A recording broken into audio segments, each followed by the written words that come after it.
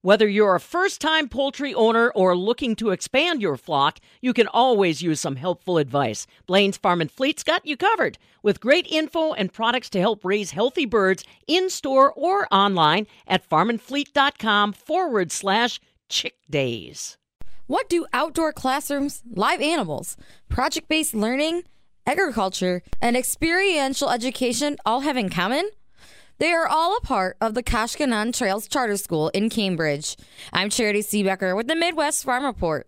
Laura Emmerich, lead teacher at Kashkanan Trails, shares more about what the school and education looks like and the type of agriculture-based learning that they provide. Kashkanan Trails is a public charter school that's in Cambridge, Wisconsin. We are an instrumentality of the Cambridge School District, and we are a project-based, place-based school for 7th through 12th grade. We're located on an 80-acre farm. It was an original farm donated by Oscar Severson to the School District of Cambridge. How does this school differ from your typical in-class setting? Kashkanan Trails differs from other schools in that our curriculum is project-based, and it's really student-driven. We allow for a lot of student voice and choice in their learning. We have personalized pathways, and our students, by the time they're juniors and seniors in high school, are really planning almost all of their projects independently. They're still meeting all the state standards. They have the same graduation requirements as Cambridge High School. In fact, we have an additional credit that they have to earn in it's a kind of service learning and environmental sustainability with a focus on agriculture as well. So they have more service learning projects that they complete. We practice place-based education, meaning that our education isn't contained in the classroom walls. Our education extends onto the 80-acre property, out into the community of Cambridge, the village of Cambridge, and really as far and wide as the students' projects take them. And they practice their projects through kind of a local to global scale, so they may really dig deep into a concept, but then try to also find more information on how that impacts other communities, our state, our country, and then worldwide. Our school also allows students to have more of an opportunity for hands-on projects and following their own passions. We have a lot of design thinking where students will go into the community and kind of seek a problem that they think they might be able to solve. This helps our students really grow comfortable in our community, make strong community connections and partnerships with mentors in our community. Instead of having instructors that are guiding all of the learning, we also rely on mentors that are professionals from the community that can share and provide learning opportunities for our students in different areas. An example of that would be we have only 3 teachers here for 7th through 12th grade, so we're not all experts in all areas. So we'll have, an artist come in and help our students with art lessons.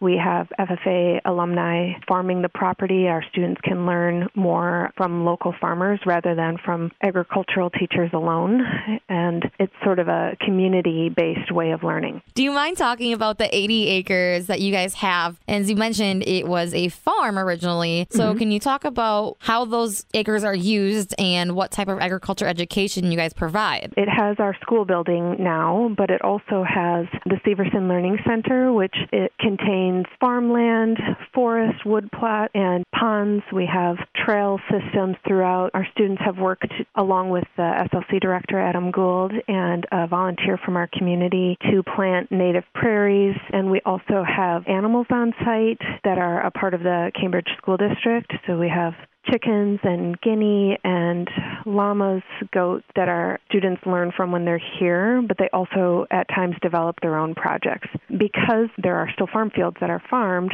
there's also the original barn here where we have space for animals. So a few years we had students that were really interested in learning and raising pigs and also learning about the farrowing process. So we have had piglets born on site as a part of student project. We definitely have a strong farm-to-school connection here. We have a plot where our Cambridge Farm to School is working, and they have everything from raspberries to an orchard and potato boxes and a tomato project going on right now that our students also learn from when they're just thinking about where their food is coming from and how they can get involved with some of the gardening, for some of them the first time growing plants themselves and then providing produce to the local food pantry. We also do a lot of soil quality testing and kind of evaluation appreciation of local ecosystems. Our students have had the opportunity to learn alongside vet visits. When a vet is visiting our site, working and checking on the goats, our students will learn right from the vet in the field and have some vet science, animal science exposure through those real-world experiences as well. We have the opportunity to travel. Wednesdays we have field days, which means we're either learning in the field, could be on site, could be in the community, or it might be a day where we're visiting and touring a farm that has, maybe a dairy focus where we can learn from other experts in the agricultural area, or traveling to the World Dairy Expo and allowing our students to explore new technologies while there. Through all of that, we have a large focus on sustainable agriculture and trying to help our students understand ways that farming can provide for the local communities too. They host a farm day here where K through 5 students are visiting and learning about agriculture that's led by our local agriculture teacher, Emily Klingbeil, and her FFA students, and then Kashkanan Trail students collaborate along with Cambridge High School students in teaching younger students about that. And that is really everything from crop identification to pollinators, like the importance of pollinators and how we can help create the best habitat for the pollinators in our area. How is enrollment? And I know you mentioned the age range, but does that enrollment change depending on the ages as well, or is it just a strict number? How does that work? So currently we are 7th through 12th grade. In year one, we were 7th through 10th, and then we grew by a grade each year. And right now our enrollment is set at 6 students per grade level. And we do have a wait list. We have a wait list in that it goes to a lottery because we just don't have enough space in our school right now based on our building and staffing. So next year, I believe our seat limit might increase to 7 per grade level. Our enrollment this year is at 33 students, and we break our advisories down by grade level. So our 7th and 8th graders work together, our 9th and 10th graders work together, and our 11th and 12th graders work together. We do a lot of full school activities, and our students really build a strong community here, and they're responsible for this school as well. They play as much of a role here as teachers do. Everything from custodial support, our students are doing chores every day, helping out with animal care and trail maintenance, and just all the things that need to get accomplished for a school to be able to function properly. It's collaboration between students and staff. How do students get into the Kashkanan schools, or what is that process like? Anyone can apply. It's open to any student. There's no specific requirement to attend. So students from Cambridge apply. A lot of students that are choosing to open enroll to attend Cambridge schools will apply. And each year, our application is available on our website. There's a link for the application. And our enrollment window, when we're accepting applications, is from the end of January through the end of April. And then if we have more applicants apply,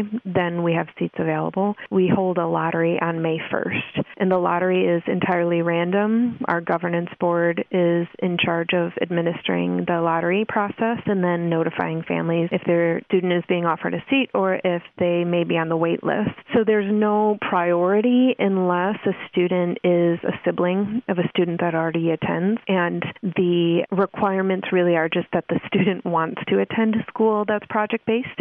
So usually in that process, they'll come and visit, tour the property, meet staff, learn about how our school differs in some ways. And it's a lot of work for students to plan projects to earn all the credits they need in high school. So they want to have a full understanding of that prior to signing up for something and making sure that they understand how their learning will change when they do attend a school like this. The enrollment is tuition-free. It's a public school, and anyone can apply. And students that possibly are waitlisted as 7th graders, they can reapply as 8th graders if they're still interested in attending. Is there anything else that you would like to add about the Kashkanan Trail School? We do have personalized pathways in that we really get to know our students very well as staff members. So we are certain to ensure that we understand the direction the student is hoping to go after high school. We explore all post-secondary opportunities for our students, and then we help identify their passions and let that drive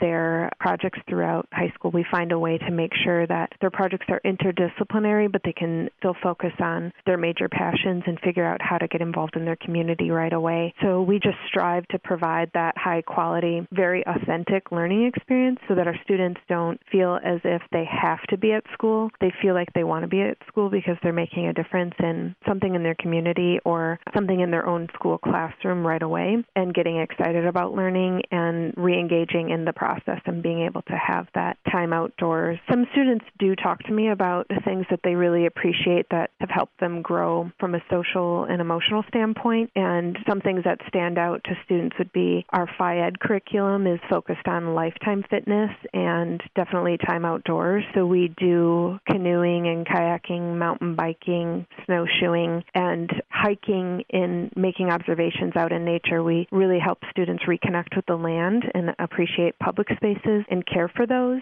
That was lead teacher at Kashkanan Trails, Laura Emmerich.